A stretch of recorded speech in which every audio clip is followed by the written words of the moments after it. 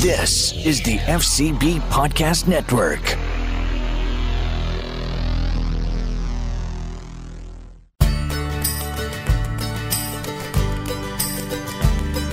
They freed us all from tyranny, risked everything for liberty, and they fought so we would be America, land of the free. Welcome back to the Growing Patriot Podcast, American History for Kids. I'm your host, Amelia Hamilton. Last week, we wrapped up the Bill of Rights, and that's where we're going to leave the Constitution. There have been many more amendments since then, but they really come after the founding period, and at this podcast, we are all about the founding. But I know that the whole Constitution and the Bill of Rights have taken us months to get through, and there was so much to learn. So today, we're just going to do a little wrap-up, the things that we really need to remember about the Constitution and the Bill of Rights. I have a constitutional expert joining us, so let's dig right in.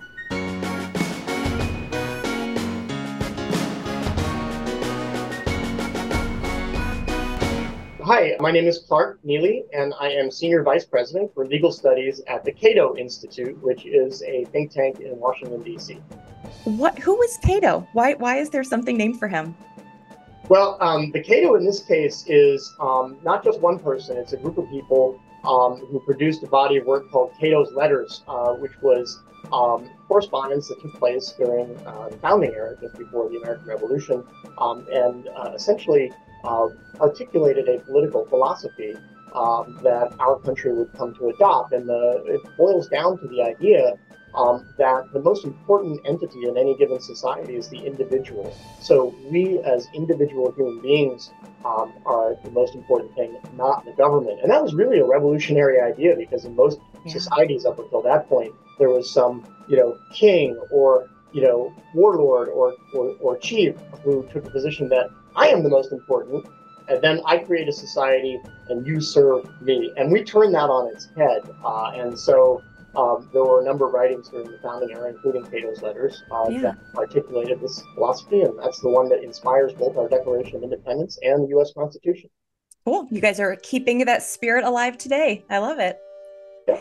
All right. So we have just wrapped up the Bill of Rights. We talked about the 10th Amendment last week. So we are done with those, first 10. Of course, there are many more amendments, but for the Bill of Rights. So I just wanted to kind of talk to you and wrap it all up. What are some of the big themes that we should take from the Constitution and the Bill of Rights going forward in our lives? Well, I think the most important thing to keep in mind is that the Constitution is a kind of a rule book, and it sets forth the ways that government can legitimately operate. In some ways, the simplest way to run a government is just to have one person in charge, and then they everything they say becomes the law, and every decision they make ends up being implemented, whether it's just or unjust, fair or unfair. Another way to run a government is what's called a pure democracy, so that people get together, they vote on any given policy, and then whatever the majority says, that becomes the policy. And it turns out that there are real problems with each of those approaches, and it essentially boils down to there's a tendency, both on the part of tyrants or autocrats, people who run the entire country, to act mostly in their own interests and not in the interests of individuals, and not to respect things like individual rights and the fact that we all have different preferences, different tastes, and different ambitions and goals in life. And the problem with pure democracy is similar in the sense that you can have a tyranny of majorities. You can have a bunch of people who get together and they prefer one policy, and then they just ram that down the throat of everybody else, even people who disagree. And so what our society tried to do, and what our Constitution sets forth, is a government that operates on the basis of democracy and operates on the basis of majorities deciding what the policies will be, but within certain parameters, within constraints that the government cannot exceed. And one example of that would be freedom of speech. You have a right in America to go out and criticize the government if you want to do that. In many other countries, perhaps most countries throughout history, you did not have that right. And if you go out and criticize the government in some countries today, so for example, Turkey, where people have been famously prosecuted and put in prison for simply criticizing the government, well, guess what? you're not only permitted to do that in this country, you have a constitutional right to do it, even if the majority of people disagree with you, and even if the majority of people think that it should be a criminal offense for which they can put you in jail. Guess what? They can't do it. And the reason they can't do it is because the Constitution says that we all have a right of free speech, and that's one of those rules, one of those limits that exists in the Constitution that the government has to respect, even if the government doesn't want to respect it. Yeah, and you touched on another, I think, big theme is the individual, being sovereign, being the king. And that was something that certainly that our founders had not experienced as a colony, and they knew they wanted to do something different. So why is the individual so important in America, and how is that different? Yeah, I think this is a really important point to underscore. The fact that both the Declaration of Independence and the Constitution really stand for the proposition that individuals have individual moral worth, they have individual autonomy. That means we get to make decisions about what we want to get out of life and how to go about it. That doesn't mean that society has to be inherently individualistic or atomistic, where everybody's thinking about themselves all the time and all you do is try to get ahead and who cares about anybody else. That is not the idea whatsoever. On the contrary, a French political theorist named Alexis de Tocqueville came to America about 40 years after the founding of this country, and he remarked how incredible it is that Americans spend a lot of time working together, that we do things in groups, we do things in communities, we're members of churches and Rotary clubs and other kinds of organizations. But the point is this, it's that the government doesn't get to dictate to people how to live their lives. It doesn't get to dictate to you what you have to do for a living, whether you have to be a farmer or a factory worker or a lawyer or a doctor. You have to get married to this person and not this other person, et cetera, et cetera. Those are choices that we get to make for ourselves as we go through life. And that doesn't mean, again, that we have to live some lonely, individualistic life where we never work with other people, we never have families or communities. It simply means that we get to choose who's going to be in our family. We get to choose who is going to be in our community, who we want to work with, who we don't want to work with, who we want to associate with, who we don't. I really think that's the beauty of the American project, is a respect for the ability and the right of individuals to make those decisions about their own life. And again, that doesn't mean you go through life as some lonely island where you never associate with other people. On the contrary, America has some of the best communities of any country in history. And one of the reasons for that is that it's people who get to decide when to get together and who to associate with. And the government doesn't get to go around dictating those kinds of things to individuals. And I think there's something very beautiful in that. Absolutely. And that idea of communities coming together, rather than having things imposed on them, I think really goes along with what you said about, not being a direct democracy, about people working together. And that was, again, something that they saw, being ruled by a king who was an ocean away. It didn't work. You need to talk to the people who are there living those experiences every day. And now our country is even bigger, so much more diverse. And that's why I think things like the Electoral College work so well. We did an episode about how that's, actually a really fair way to pick somebody to represent this big, crazy country with all these people. So I like how that all ties together. Yeah, one of the things to keep in mind is to have a sense of humility about the fact that there are always trade-offs. So, for example, if we had a pure democracy, then people would have a bigger voice in how the country is run. But the trade-off would be that a lot of people would then have to live under policies that they don't agree with. They just happen to be in a minority. So there really are trade-offs. And as you mentioned, some of the designs of our Constitution, like the Electoral College, like separation of powers, like the process for enacting legislation, are specifically designed, actually, believe it or not, to thwart the interests of bare political majorities. In other words, to say to people, you know what, if 51% of the people support this policy and 49% of people oppose this policy, then we're going to make it really difficult for you 51% to ram it down the throats of everybody else. And I think one of the most fascinating and profound insights about our Constitution, it is not truly a majoritarian document. It is a super majoritarian document, by which I mean the Constitution is designed in such a way so that really major policy changes. Again, the Constitution is not a majoritarian document, in my view. It is a super majoritarian document. So when it's being applied correctly, in order to implement major policy change. It's not enough to have 51% of people. A constitution is designed in such a way to make it very difficult to implement major policies unless you have a really large percentage of people supporting them. And I think that's one of the ways in which the Supreme Court has most failed to faithfully implement constitutional design, is allowing many things to be done on the basis of bare majority support. In fact, those things should only be done if they have supermajority support. Absolutely. Another big theme that we've been talking about throughout this whole founding period is compromise.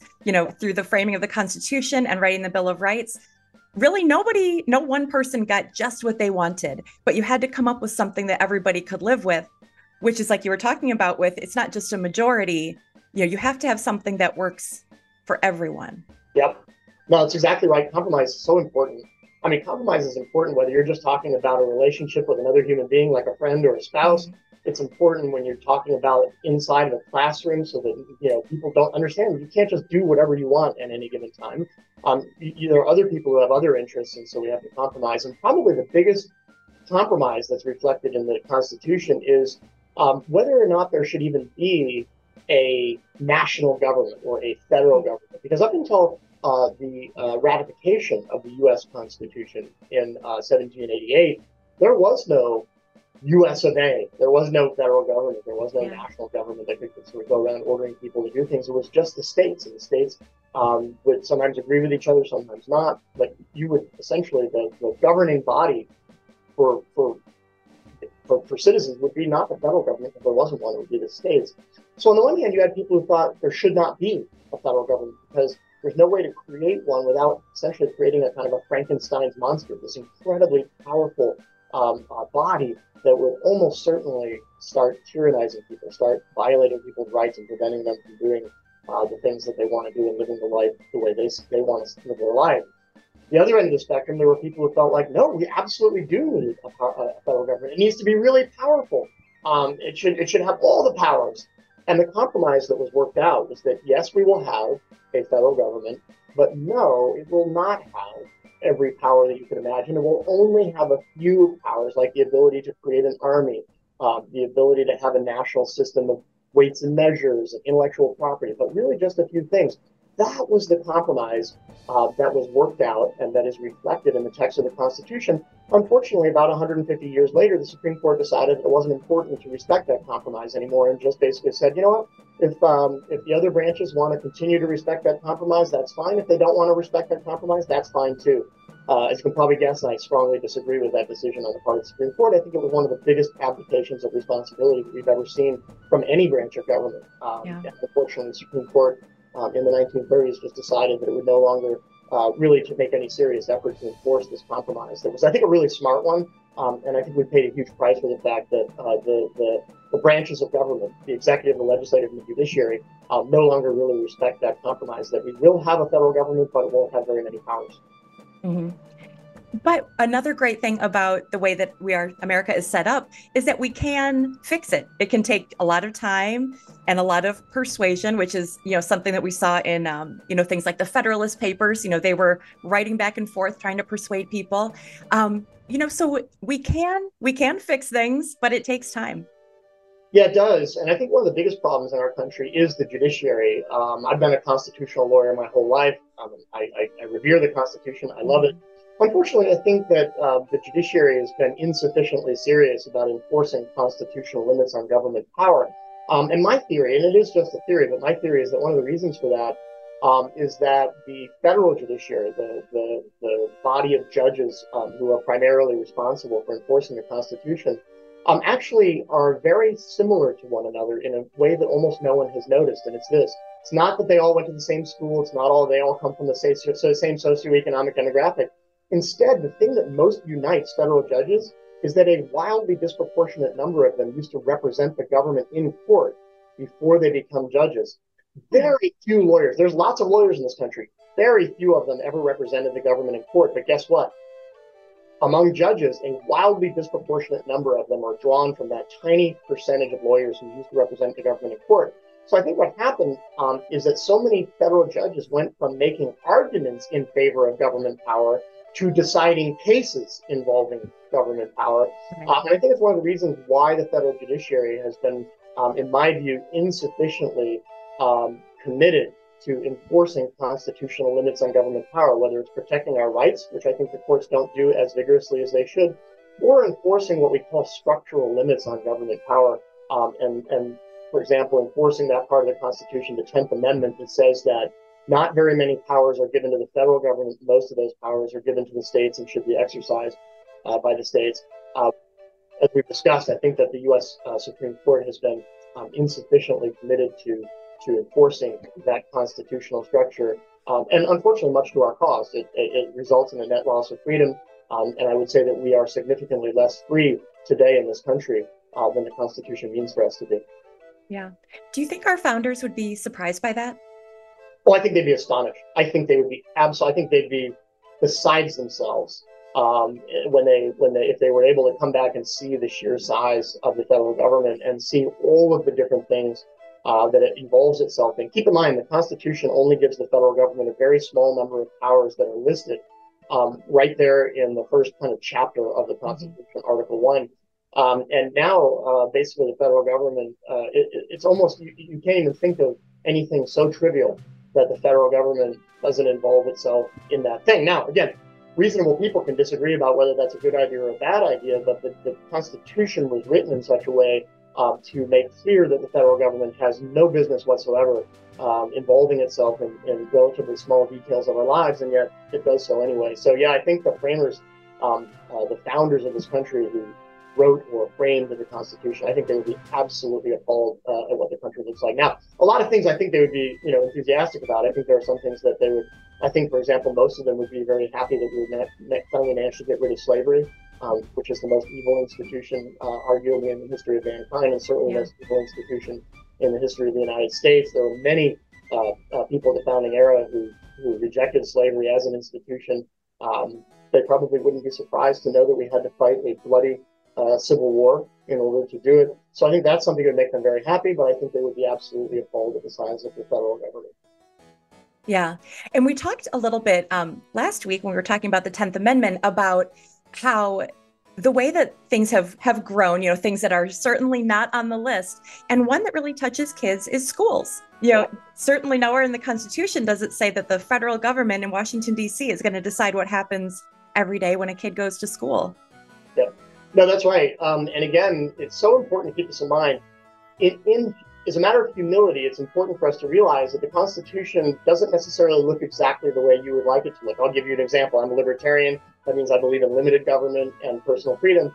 I would prefer that the federal government did not have the power to collect an income tax. This is the tax that the government takes some of the money that you've earned and spends it on things. And one of the reasons for that is the invasion of privacy. It's not just the federal government taking your money.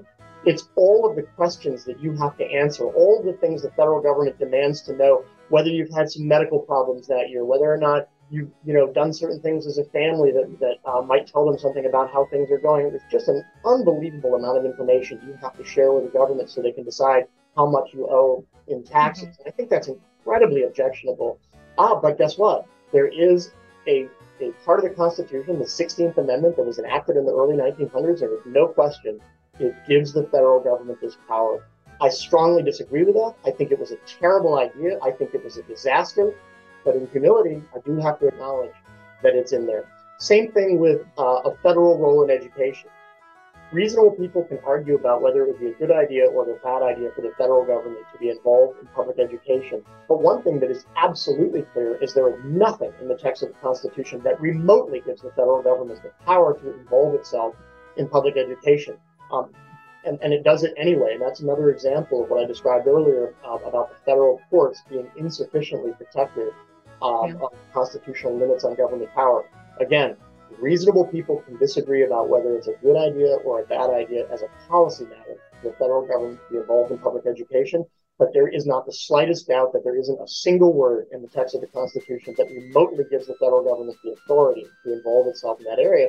And the only reason it's allowed to do that is because Congress pretends as if there's a role for the federal government. The executive branch, that's led by the president, pretends as if there's a legitimate federal role, and the judiciary pretends as if there's a legitimate federal role in public education. But there's not. And the founders of this country made a deliberate decision to withhold that power from the federal government. I think that was a wise decision. Other people might disagree, but there's no real doubt about what the decision was. And the decision was the federal government doesn't have this power. And so the federal government exercises the power anyway, I would say, illegally. Yes. And the Ninth Amendment and 10th Amendment are kind of two sides of the same coin. The Ninth Amendment says just, with personal freedoms, even if it's not on the list, you shouldn't assume that it's not a right that should be protected. And the 10th Amendment says for the government, if it's not on the list, it is not their business. Yeah. You think our founders would be surprised how many things we've kind of shifted from the 9th to the 10th, how many personal freedoms we've kind of just given to the government? I think that they would be mostly shocked about how much power the federal government exercises. We talked about that a moment ago. I think they'd be absolutely dismayed that they had expressed in such clear terms a commitment to having a very small federal government and leaving almost everything else to the states. We've really flipped that around. Yeah. So I think that's the thing they would be most surprised by. In terms of the protection of individual rights, I think we are doing a better job there. And I think in many areas, they would see how things are now. For example, we talked earlier about the ability to criticize the government by exercising your freedom of speech. I think that they would be, they'd be very reassured by how protective the courts have been of that right and how willing people are to exercise that right.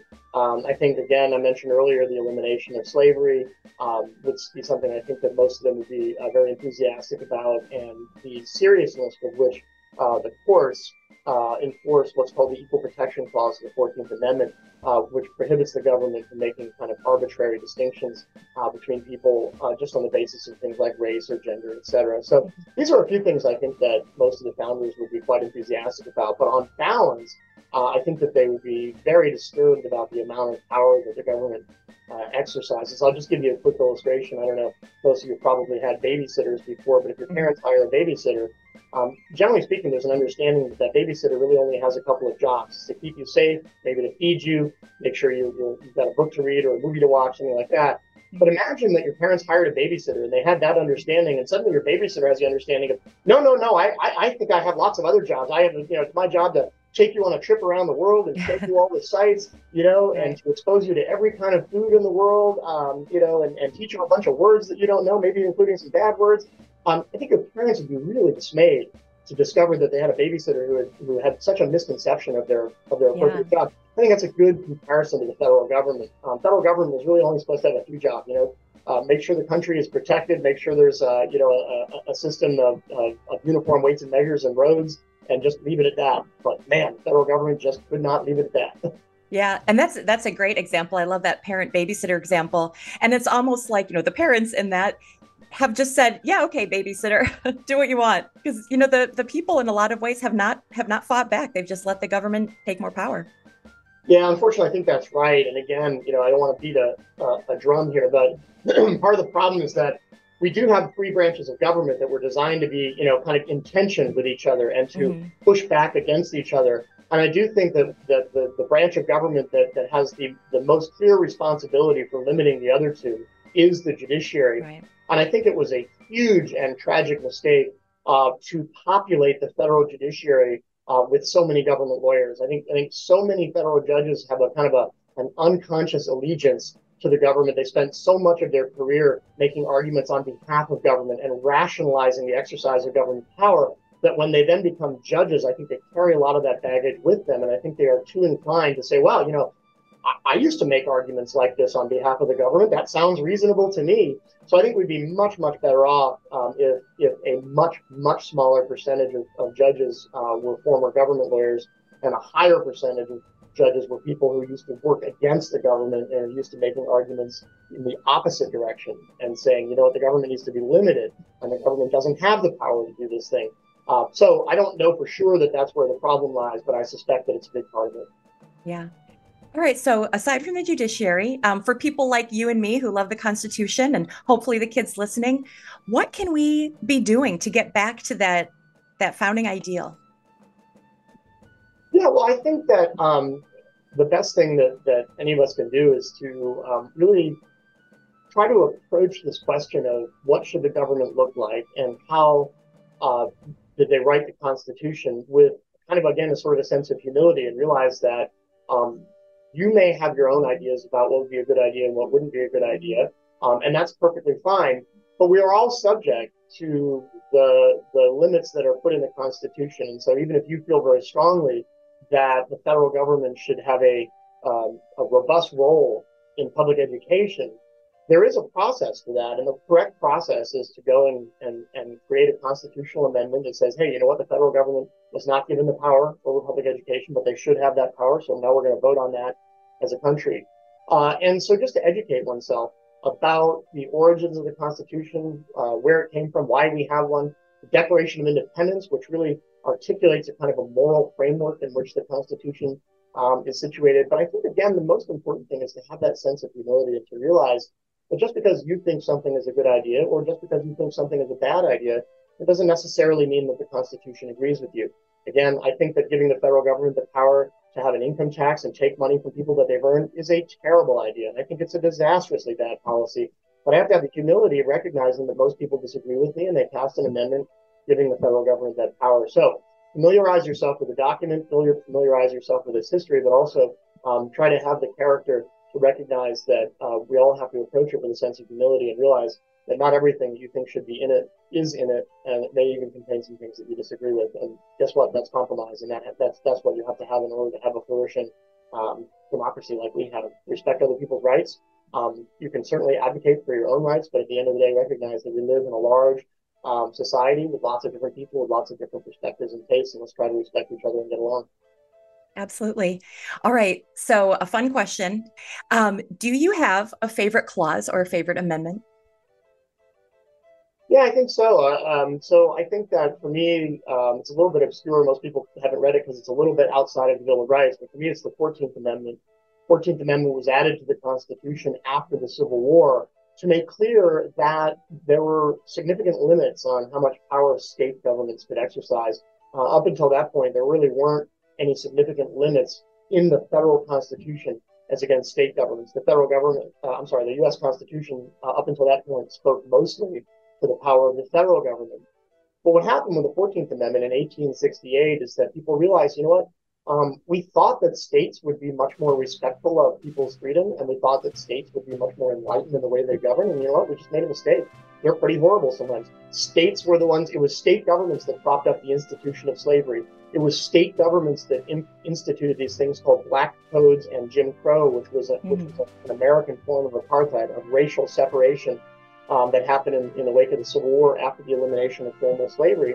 And I think it was really beautiful when people got together and said, you know what, we've placed way too much faith in the integrity and the legitimacy of state governments. And so we're going to add this 14th Amendment to the U.S. Constitution that says from now on, states have to respect the right of people to equal protection of the law. I mean, don't treat me differently just because of the color of my skin or because I happen to be a man or a woman.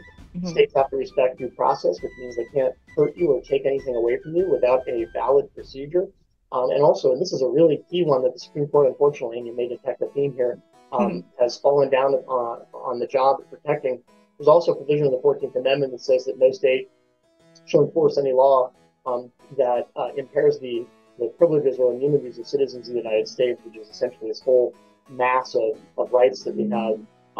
That provision of the 14th Amendment so far has not been enforced in any serious way.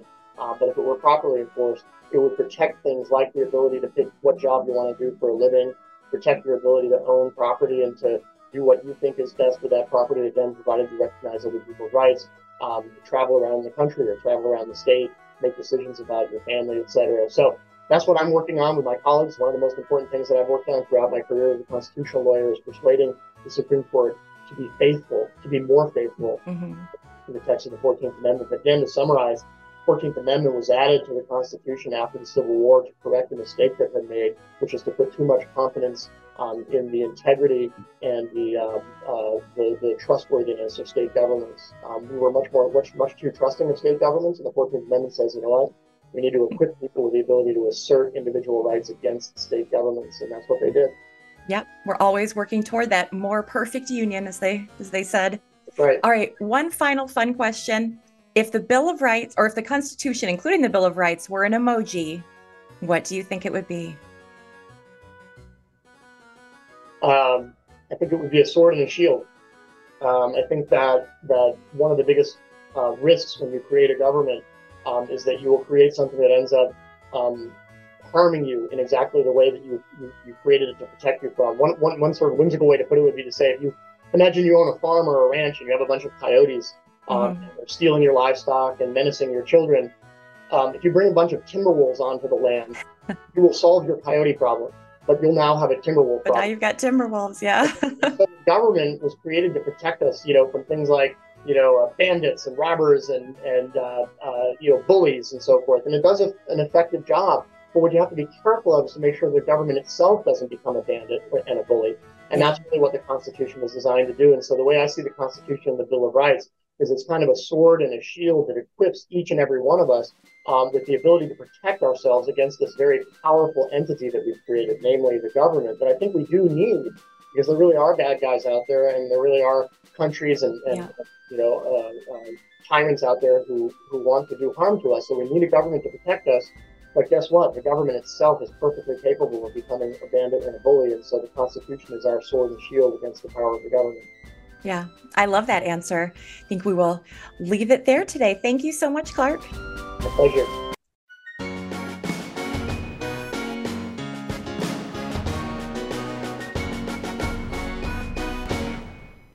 I love that Clark said that the Constitution is a sword and a shield.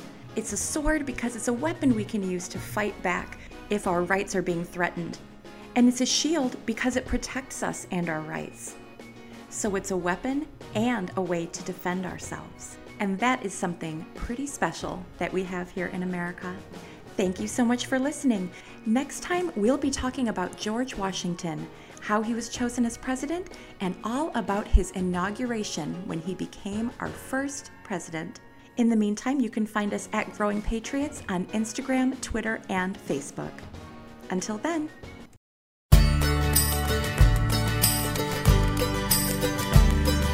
They freed us all from tyranny, risked everything for liberty, and they fought so we would be America, land of the free. This has been a presentation of the FCB Podcast Network, where real talk lives. Visit us online at fcbpodcasts.com.